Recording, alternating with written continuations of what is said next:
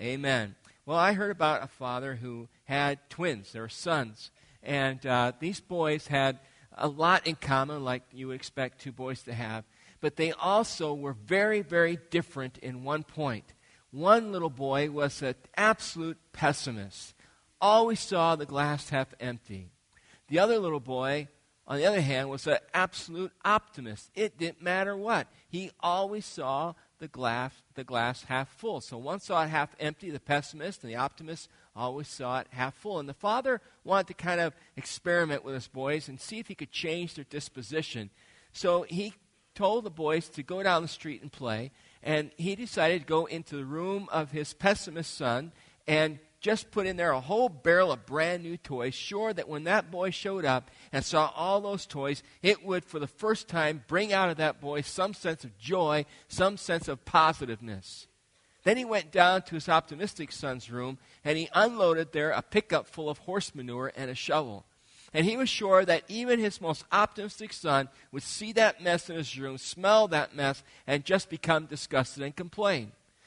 So he did all that, and he told the boys to come home, and he sent them up to the room. And he decided that he would go up and visit them to see how things were going, how his experiment was. So he tiptoed up the stairs, and he went up the stairs, and he went to his pessimistic son's room, and he slowly and quietly opened the door, and to his absolute chagrin and discouragement, there sat his boy on the floor complaining about all the toys. He was complaining about where he was going to put them all. He was complaining about when they were going to break. He was complaining about the fact that some of them needed to have batteries. He was just a mess. And the father just shook his head in disgust and thought, what's going to happen to my son? So he went down the hallway, and he thought for sure that his optimistic son, with a whole room full of horse manure, would be very, very upset. And so he opened the door, and to his absolute surprise, there was his optimistic son just pitching manure with fever, just right and left. And he heard him exclaiming to himself, with all this horse poop, there has to be a pony in here someplace. Isn't it interesting how our disposition is oftentimes affected by our condition in life or our life circumstances? If you look at what's going around in our culture today and listen to the news and listen to conversations, you find people who a year ago were pretty optimistic, were pretty happy, but now are very discouraged and very worried and fretting because of what's happened financially. Or think about people who are just going along life and everything is fine, and they go have a doctor's visit because of a pain or an ache someplace, and the next thing they know, they are discovering that their life is being threatened by some disease, and all of a sudden their whole attitude changes because of that.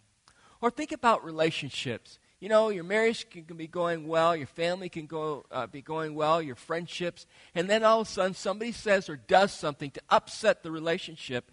And isn't it amazing how a bad relationship can be like a gray cloud hanging over our heads? It can just consume our time and our thoughts and our life and become so discouraging.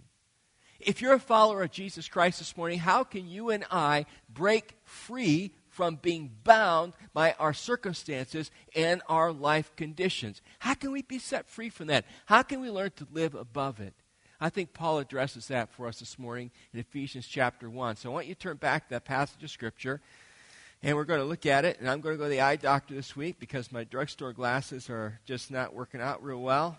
And my wife says they look really goofy on me. So Ephesians chapter 1, verse 7, here we go. Paul says, "In him we have redemption through his blood, the forgiveness of sins in accordance with the riches of God's grace that he lavished on us with all wisdom and understanding.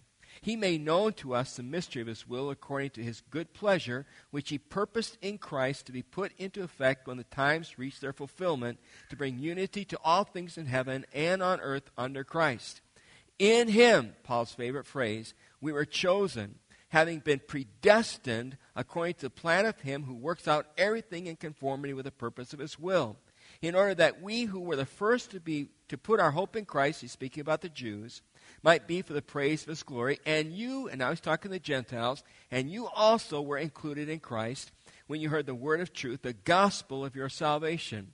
When you believed, you are marked in him with a seal, the promised Holy Spirit, who is the deposit guaranteeing our inheritance and to the redemption of those who are God's possession to the praise of his glory. Now, when you read the Apostle Paul, sometimes his letters are difficult to read. He uses a lot of big words. And not only that, but he kind of gets carried away once in a while with these endless sentences, and he's so excited.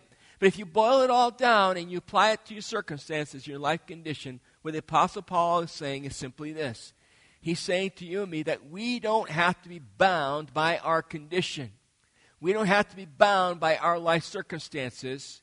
We can be liberated if we'll embrace our position in Christ Jesus. If we'll embrace our position in Christ Jesus. Now, how do you do that? Write this thought down, will you please? My condition or conditions is temporary. My position in Christ is eternal. Our conditions are temporary. They're here and they pass away. But our position or our relationship in Jesus Christ is eternal. Remember earlier in the book of Ephesians, Paul says we live two lives in a sense. We live this life here on earth, and yet in Christ we have a place in heaven, and someday that is where we will spend our entire existence. And so we have to be as heaven-focused as we are earth-bound. And Paul says the stuff that's going on down here on earth, that's temporary. So don't get fixated on it. And that's what we do, isn't it? We get kind of fixated on our life down here. It's hard not to because it's where we live. And it's tangible, and we see it, and we feel it, and we experience it every day. But if all of life is reduced down to the here and the now, if this is the end of the line, then I can understand why some people are extreme pessimists, why so many people are frustrated, worried, angry, and upset by what they're experiencing in our world and in our society today. In fact, a couple of days ago, I was in Budapest, Hungary, and I went there to teach and train some of our missionaries and some of the national pastors. And on the way back, I asked the gentleman who was taking me back to the airport, I said, what's the population of Hungary? And can you tell me what % are truly born-again believers, followers of Jesus Christ? He said to me the population is about 10 million. 3 million live in Budapest, 7 million live in the rest of the country. And he said they estimate that 1% or less are truly born-again Christians. Communism has had a devastating effect on that nation, and in fact, all of Central Europe. Even though it's past and life has moved on since then, it has created generations of individuals who don't know if there is a God or who just don't believe there is a God. And so because they live in a vacuum without God, they have no sense of real hope. And they're very pessimistic people. And they dress dark and gray. And because about 30% live below the level of poverty, there's a tremendous, tremendous sense of despair there. As far as they're concerned, that's life. They get up every day, and there's really nothing to live for. That's why you don't see a lot of smiles, and you don't see a lot of joy and an expression of hope in their eyes or on their faces. And I thought to myself as I flew home, I thought to myself, I've just seen the future of America if we continue to turn away from God and reject His blessings and His presence. And I really don't want to see a future like that, do you? And that's why I believe that the church is the hope of the world. And that's why we have a vision to make a difference, to be an epicenter of that hope here, near, and far. And as I flew back into O'Hare and touched down yesterday, I had a weird thing happen to me. I don't know if it was of the Holy Spirit or what, but it was like a question came to my mind, what have you come back to do? And I started thinking about all the stuff I have to do now that I'm back, emails and, sermon preparation, meetings, and on and on. And then all of a sudden I just felt like I don't want to come back and do that. What I want to come back and do is lead a movement of men and women and young people who are bound and determined to exit planet Earth and go into the presence of God knowing that they have made a mark and left a difference, and His name is Jesus Christ. That's what I want to do. How about you? I don't want to just exist. This world needs hope, and you and I are the bearers of that hope, and His name is Jesus. And we have hope this morning, and the reason we have hope is because of this. Jot this down. Our position, or personalize it, my position in Christ releases me from my enslavement to sin. See, the world without Christ doesn't know that. If you were to get to the bottom of what's going on in our world today, you could trace it all the way down to sin, which manifests itself oftentimes first in pride and then sends its roots out in so many other forms of sin. And that's what's wrong with our world today, and that's what's got to change. But even as believers, we can so easily become entangled with sin in our own lives. And we forget that we've been released from sin. We've been set free from sin. I no longer have to be a slave to sin. Look what Paul says in Ephesians chapter 1, verse 7, again with me. He says, in him we have what? What's the word there? He says, we have redemption. Now, what does the word redemption mean? Well, I want to demonstrate it to you. So, Darcy, if you'll come up here. How many of you know what these are? Handcuffs, hopefully not by personal experience, right? Okay? But I'm going to have her put me in handcuffs for just a minute because it has everything to do with this word redemption. All right? And the word redemption means to be set free.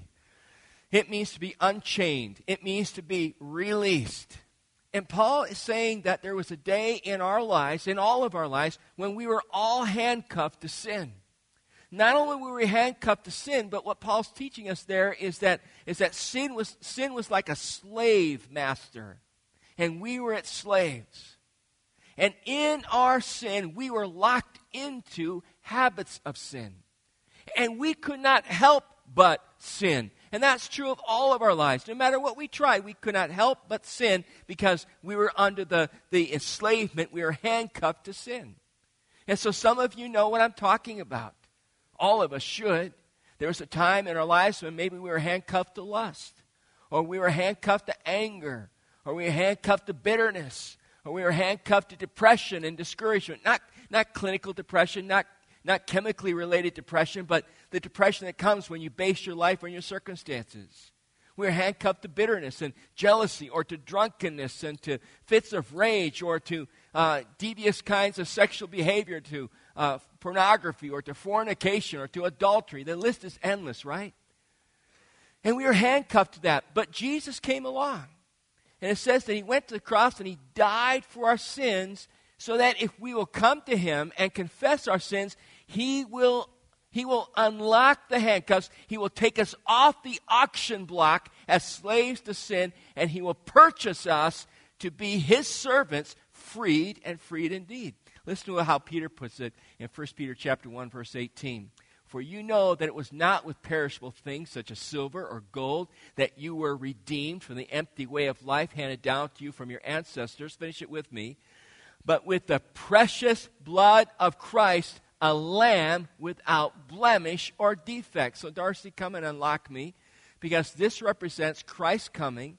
He gives his blood on the cross. He sheds his blood for us in order that we can be freed from the effects and the power and the enslavement of sin, so that we can be his children, so that we can live above the world's circumstances and the world's power over us, which is satanic power, and that is to control our lives. And he sets us free. Have you been set free this morning? Have you been redeemed? Have you been taken away from the habit of sin? And are you now following the habit of grace, the habit of God's love? Maybe there's some of you this morning and you're sitting there going, that was me, Pastor. That I feel those locks in my life right now. I feel cuffed to sin. You don't have to be. If you'll just confess Christ, put your faith in him, and believe what he's done for you.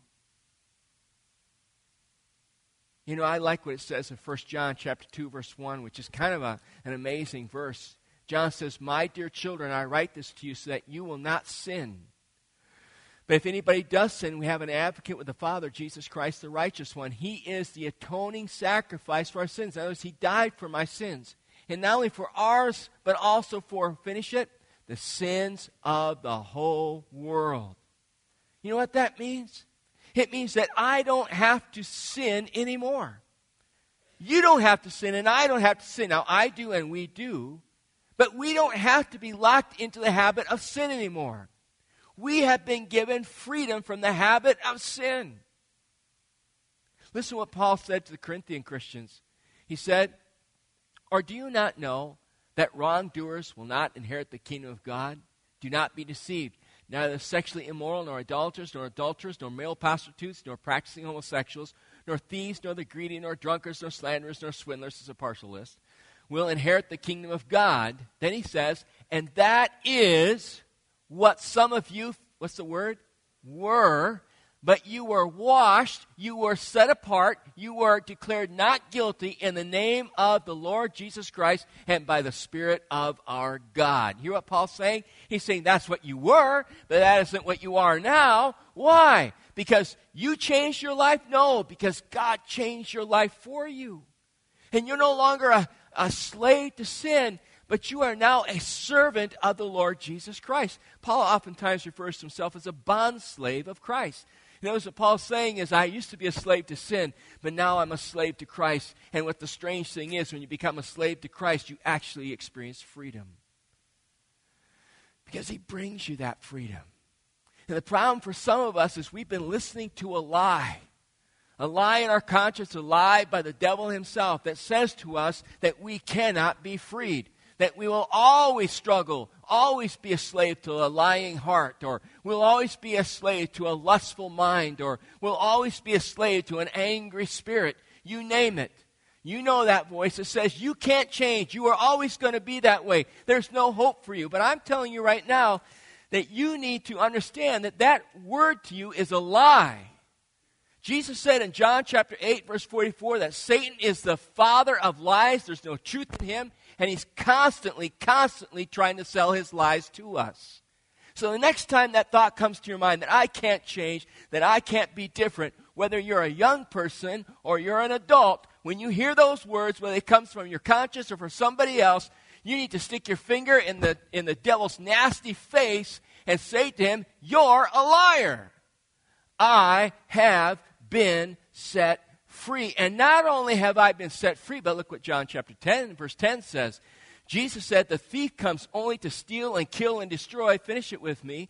"I have come that they may have life and have it to the full." Isn't that awesome? God says, I want you to have life, but I'm going to give you maximum life, a full life. Can I ask you a question this morning? Do you feel full, filled this morning? Do you? Do you really feel fulfilled? Really sense, I've been released. I've been set free. I don't have to engage in the habit of sin anymore by proclaiming my freedom. But here's my concern. My concern is that for some of us, it's not an issue of believing that we can be set free. It's an issue of not wanting to be set free. I want to talk to those of you who are believers this morning, who are followers of Christ. And I just want to be honest with you. I'm talking to myself as well. But can we be truthful and admit that some of us here today, if the truth were told, sin is like a pet that we keep in our lives? Have you ever heard somebody use the term, "I'm nursing a grudge"? You ever known somebody who's nursing a grudge? Are you nursing a grudge today? Have you ever thought what that means, nursing a grudge? I'm feeding and caring for and sleeping with and holding on to my grudge. I've known married couples that have had fights, and difficulties with each other, and then they reconcile and they make up.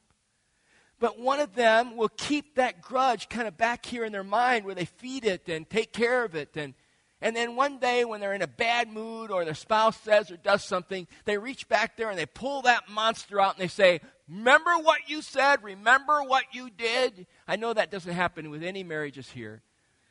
But in other churches it does. Or people who have, a struggle with lust. And so they viewed pornography, or they've been involved in some kind of flirtation, or maybe in something worse than that. And they keep that kind of back here, and they've dealt with it, but they haven't taken it quite off their shoulder. And in a moment of stress, in a moment of frustration, they'll pull that back out and begin to play with it. And it's a dangerous thing. It's a dangerous thing to keep sin in your life as a pet, and then to feed it, and to sleep with it, and to think that it's of no harm. You've all probably been watching the news and heard the story about Travis the chimpanzee. How many of you know that story? 14 years old, 200 pounds. I'm told chimpanzees have the strength of 7 men, 1 chimpanzee. And Travis, as I understand from the news reports, had been quite domesticated. Would drink and sip wine out of a stem glass. And this woman whose pet it was, Travis would take baths, and Travis would sleep in the bed there with her, and it was kind of like the man of the house, so to speak. And there had never been any problems, although he'd suffer from Lyme disease, and once in a while she'd lace his tea with some Xanax to kind of relax him. And some people think it was the Xanax that caused him to go into this attack, but whatever the case was, he was with his owner at home, and the owner's friend came over, and he attacked the owner's friend and literally ripped her face off, and then turned on the owner, and then they had to shoot Travis. The police had to shoot Travis, and he died. And it was such a bizarre story, and it's amazing what makes headline news these days. And I was just kind of reading something here, and I just want to share it with you. It's by, of all people, a Dutchman, a guy by the name of Frans de Waal, lead biologist from Yerkes National Primate Research Center, professor of psychology at Emory University, and author of the New York Times notable book of the year, Our Inner Ape. All right? He added this. Listen to what he says. Chimpanzees are aggressive animals that possess incomprehensible strength. Despite the biological similarities, cute appearance, which I question, and trained behavior, de Waal stated, a chimp in your home is like a time bomb. It may go off for a reason that we may never understand. And I thought about that as I was working on this message, and I realized, you know what? The same thing can be true about sin. When we regard sin in our lives, when we keep it as a pet, and we live with it and feed it and sleep with it, be careful, because at any moment it can turn on you and rip your soul apart. Destroy your life, destroy your friendships, destroy your marriage, destroy your family. And how many men and women have I known throughout life and even in ministry who would not stop playing with sin, and it destroyed their lives? And it may be doing that to you as well. Let it go. Let's not play with sin. It's a dangerous, dangerous, dangerous beast to play with. The fact is, you've been forgiven. So why would you and I hang on to something we've been forgiven? That's what he says in the passage here. He says, in whom we have redemption through his blood, the forgiveness of sins. And that word forgiveness means to cleanse and to pass away. Do you know what that means? It means that when I come to God and I confess my sins and mean it sincerely, it means that God forgives my sins. He forgives my sins, and he does not remember them anymore. Psalm 103, verse 12 puts it this way. Let's read it aloud together. As far as the east is from the west, so far has he removed our transgressions. Keep it up there and say it with me, but this time say my. As far as the east is from the west, so far has he removed my transgressions. And Hebrews chapter 8, verse 12. Let's read it together. For I will forgive their wickedness and will remember their sins no more. Aren't you grateful for a God who has forgotten the sin that you confessed this morning? Who has forgotten the sin that you confessed last night, a week ago, a month ago, 10 years ago? Aren't you grateful that God doesn't keep it around in his mind and pull it out once in a while? He forgives and he forgets. Praise his name. You say, well, Pastor, I remember sometimes. I remember stuff I've said, stuff I've done that I wish I hadn't said or done. So do I. But listen carefully. When it comes back to your mind, God's not remembering it. So when it comes back to your mind, don't make the mistake of wrestling with it. Don't make the mistake of going back to that memory and thinking about how awful you were and, how dumb that was and how you regret it. Folks, it's paid for, it's done, it's in the past, let it go. Because the minute you start wrestling with it, the minute you start trying to rationalize and deal with it, it's like an ugly ape. It'll crawl all over your life and consume you. Ignore it. Stick your finger in its face and say, that's forgiven. I'm not going to think about it. Walk away from it. Start to hum a hymn if you have to. But understand, you've been set free. You young people, listen to me. Whatever sin you have committed, because you're not perfect, I want you to know if you sincerely, that's the key, sincerely confess it to Jesus Christ, you're forgiven. It's done. It's been let go. You are free. And every day is a brand new day with our Lord. Amen? Aren't you glad you're forgiven this morning? Aren't you glad there's a judge in the universe who can declare you not guilty? Praise his name. Listen to what he says a little more here in Ephesians chapter 1. He says in verse 7, in him we have redemption through his blood, the forgiveness of sins, in accordance with the riches of God's grace. It's like a bucket pouring out his forgiveness, that he lavished on us with all wisdom and understanding. And that word wisdom there is used purposely by Paul because he's making a difference between the wisdom of the world and the wisdom of God. God looks at the human condition, and God says the only way this can be remedied is I have to send my son to die for them, to take their place, to take my judgment on them, on himself, and they will be forgiven. If they have a relationship with my son, if they receive him into their hearts, they will be totally forgiven. God says that is true wisdom. The Jews and the Gentiles can't figure it out, but God says that is true wisdom. Can I say something to you? That what's going to change your life this morning and change my life is not the wisdom of Oprah. It is not the wisdom of Dr. Phil. It is not the wisdom of our astrological science. It's not the wisdom of New Age books that are out there today telling us how to deal with all this stuff. What changes our hearts and our lives is Jesus Christ and him alone. He has the authority to, he has the power to, and when I come to him, he'll do it for me. But I cannot regard sin in my heart. I can't keep it as a pet and know the full effect of God's grace. Now Paul moves on. And before he does that, I want you to jot down one more thought. It's this, simply this. I can have victory over my circumstances and condition by keeping focused on the future. By keeping focused on the future. Listen to what Paul says in this passage. He says in verse 9, he made known to us the mystery of his will according to his good pleasure, which he purposed in Christ to be put into effect when the times reach their fulfillment, to bring unity to all things in heaven and on earth under Christ. In him we were also chosen, having been predestined according to the plan of him who works out everything in conformity with the purpose of his will, both Jews and Gentiles. I want you to think about this in two ways with me. First, Paul is saying that God in his sovereignty, throughout Ephesians 1, God in his sovereignty is bringing the whole universe eventually under alignment to his Son's authority. In other words, one day the Bible says, Paul says, one day every knee shall bow and every tongue confess in every nation that Jesus Christ is Lord.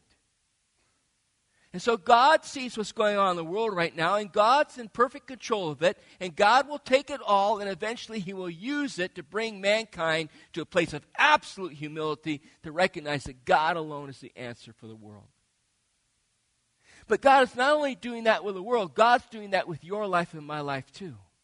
As followers of Jesus Christ, God is working in our lives, shaping and forming us and bringing us to a place where we eventually come under his Son and bear out of our lives the image of his Son in our behavior, in our thinking, in our character.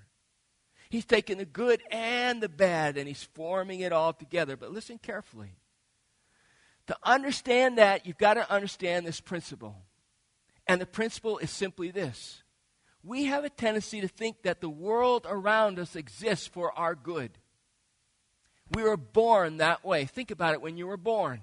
The minute you cried, somebody fed you. The minute you wrinkled your face, somebody cleaned you and put fresh clothes on you, didn't they? The minute you had a bellyache, they started to pat you till you passed your gas, right? And the first time you smiled, 100 light bulbs went off. And the first time you made something that someone was sure was daddy or mommy, you said something, everybody got excited and everybody got on the phone. The whole world revolved around you. Psychologists say that as early as 6 months of age, children see the world around them as an extension of themselves. And then, of course, one day you wake up and they do the reverse on you, right? Feed yourself, clean yourself, dress yourself, get a job. But the reality is, in our lives, the reality is we tend to believe that the world exists, that even God exists for my good. Listen carefully to me. If you think that way, you're going to have major issues through life, as we're having right now because the world's letting us down in a big way. Listen carefully. You and I exist for God's glory. You and I exist for the good that God wants to accomplish. And if I can accept that principle in my mind, then it really doesn't matter what happens to me in life, because it's all about God. Whatever you're doing in my life right now, I don't understand it. I don't know why I'm having trials or difficulties, but I know you're using it to shape me and make me like your son so that people will see you in me, and I accept that. I accept that. Do you accept that this morning? Are you willing to say, God, my life belongs to you. You can take away whatever you want to take away. You can add whatever you want to add, as long as, God, you get glory out of my life. As long as people look at me and say, how does she do it? How does he do it? There must be a God. See, a lot of times our lives are like a construction project, aren't they? You know, when we were building this church, it was amazing. There was steel everywhere, dirt piles moved here and moved there and all around, shuffled in different places. And sometimes I would show up and look at it all and think, what is this really going to turn out to be? I couldn't imagine it. But thank God for a good architect and a contractor who could see the end in sight. And now, look, here's the place. We're in it. When it was under construction, I could not, because in my mind, I could not imagine it. But I can imagine it now. Same thing's true as in your life and my life. Sometimes our life feels like it's scattered in pieces. There's stuff piled up here and stuff piled up there, and we're wondering, God, what are you doing? And God says, don't worry about it. I know what I'm doing. I'm bringing it all together, and it's going to take beautiful shape someday. And that may not be till we step into eternity. But God says, I'm at work in your life. Listen carefully to me. God says at the end of that passage, he says, and to give you hope, I have given you my Holy Spirit as a guarantee. I've given you my Spirit so that you can know now what's ahead of you in the future. Let me ask you a question. Do you know this morning the presence and the power of the Holy Spirit in your life? There are a lot of Christians today, if they were to be honest with us, say, no, I really don't. And the question is, why is that? And I would like to suggest to you that one of the reasons why that is true is because we continue to regard sin in our lives. And where sin is present, where sin is practiced, where sin is chosen, where sin is not confessed, the Holy Spirit cannot be effective. So I can go to Budapest, or I can go to the Philippines, where people are living in difficult places under harsh circumstances. And by the way, when I come back home, I just realize there's nothing for me to complain about. I just have to go to those two places, and I'm done complaining. We've got it good compared to most of the world, even though we're in a slump. But what's amazing to me is I find men and women over there who have, in Hungary, I didn't find a lot of them, but I found a few of them, who have smiles on their faces, who God is using in glorious and powerful ways. And it's not because they have money. It's not because they have great health. It's not because everything's working out for them. It's because they're so aware of the Spirit's presence in their life. That in their brokenness and in their weakness, they have come to know His presence. And I would rather have that than not know His presence in my life. How about you? How about you? That's a great question this morning, isn't it? Because the truth is, can I just be really bold and honest? Because I struggle with this from time to time in my own life. The truth is, some of us would rather keep our toys and rather keep the sin that we play with in our life than to know the raw, energizing presence of the Spirit of God. And that's a sad thing, isn't it? Can I ask you a question this morning, young people, adults? Can I ask you a question this morning? Are you ready to be done with sin? Are you ready to just let God have every ounce of you? Are you ready to just surrender yourself to Him and say, in every way and in every day, O Lord, you be in charge of my life. Just as I am without one plea, Lord, I come to you.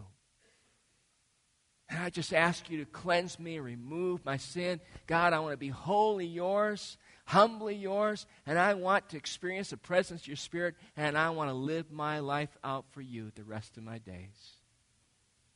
Are you ready for that? Are you willing to do that? Would you bow your heads with me in prayer? Lord, as we prepare to close the service this morning, I thank you that you rule and reign. I thank you, God, that you sent your Son, Jesus Christ, to die for our sins, for my sins, to set us free, to liberate us. I thank you that you've given us your Holy Spirit of an assurance of a life that is still to come. I thank you, O God, that your purpose is to glorify yourself through us, even sometimes through difficulty and suffering. I thank you for the examples of that I see in Budapest and that I see in Manila, in Baguio City, and Bacolod. And how I pray, oh God, that I would see that and we would see that in Naperville and in all the communities surrounding us. Aurora, Downers Grove, Bolingbrook, Lyle. All the places around us, Lord, that we would become those people. So liberated, so excited, so filled with your Spirit that we are like glow sticks in a dark world, emanating forth the love of Jesus Christ. And Father, it's not something we have to do as much as it's something we have to be. As we sing this song that's so well known, Just As I Am, this morning, I don't want you to associate it with Billy Graham Crusade. It's a song this morning for all of us, believers or seekers. And if you're at that point in your life where you're saying, you know, I just want to be fully surrendered to the Lord. I want to be done playing the sin game. I'm just giving it all over to God this morning. Would you come forward so at the end I can pray over you and ask the Holy Spirit to just fill you fresh and full? Nobody comes forward. Doesn't hurt my feelings. This is between you and God. You're stepping out and say, God, I want all of you. Not some of you, not part of you. I want all of you. And I'm giving everything to you just as I am. Let's stand. Let's sing, and as God moves, you come forward. Just as I am, without one plea, but that thy blood was shed for me, and that thou bidst me come to thee, Lamb of God, I come, I come.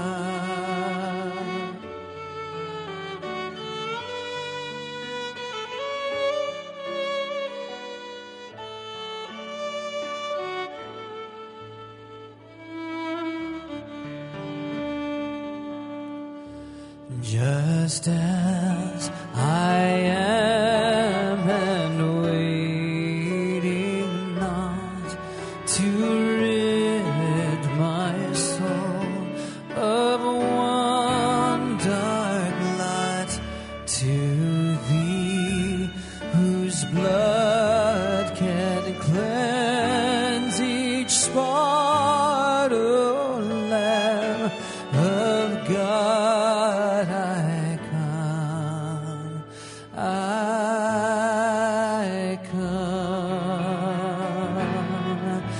Just as I am, though tossed about with many a conflict, many a doubt, fightings and fears within, without, O Lamb of God, I come, I come. Lord, forgive those of us who, because of pride, are unable to move out of our stingy seats and come forward and get right with you. We will suffer the consequences, Lord, because we hang on to sin. And we release our pride to you, Lord, in these final moments. And come forward and say, I'm done with it. I want to be free and free in Christ. Lord, I pray this morning that you would search my own heart, cleanse me of every sin that is in any way regarded in any nook or cranny of my spirit. And Lord, for my brothers and sisters this morning, I pray and ask that you would fill them afresh and full with the presence of your Spirit. I pray, Lord, that this church would be an igniter for what will become a revival in the western suburbs that will spread and reach around the world, oh God. For, Father, you don't need many people. You turn the world upside down with 12.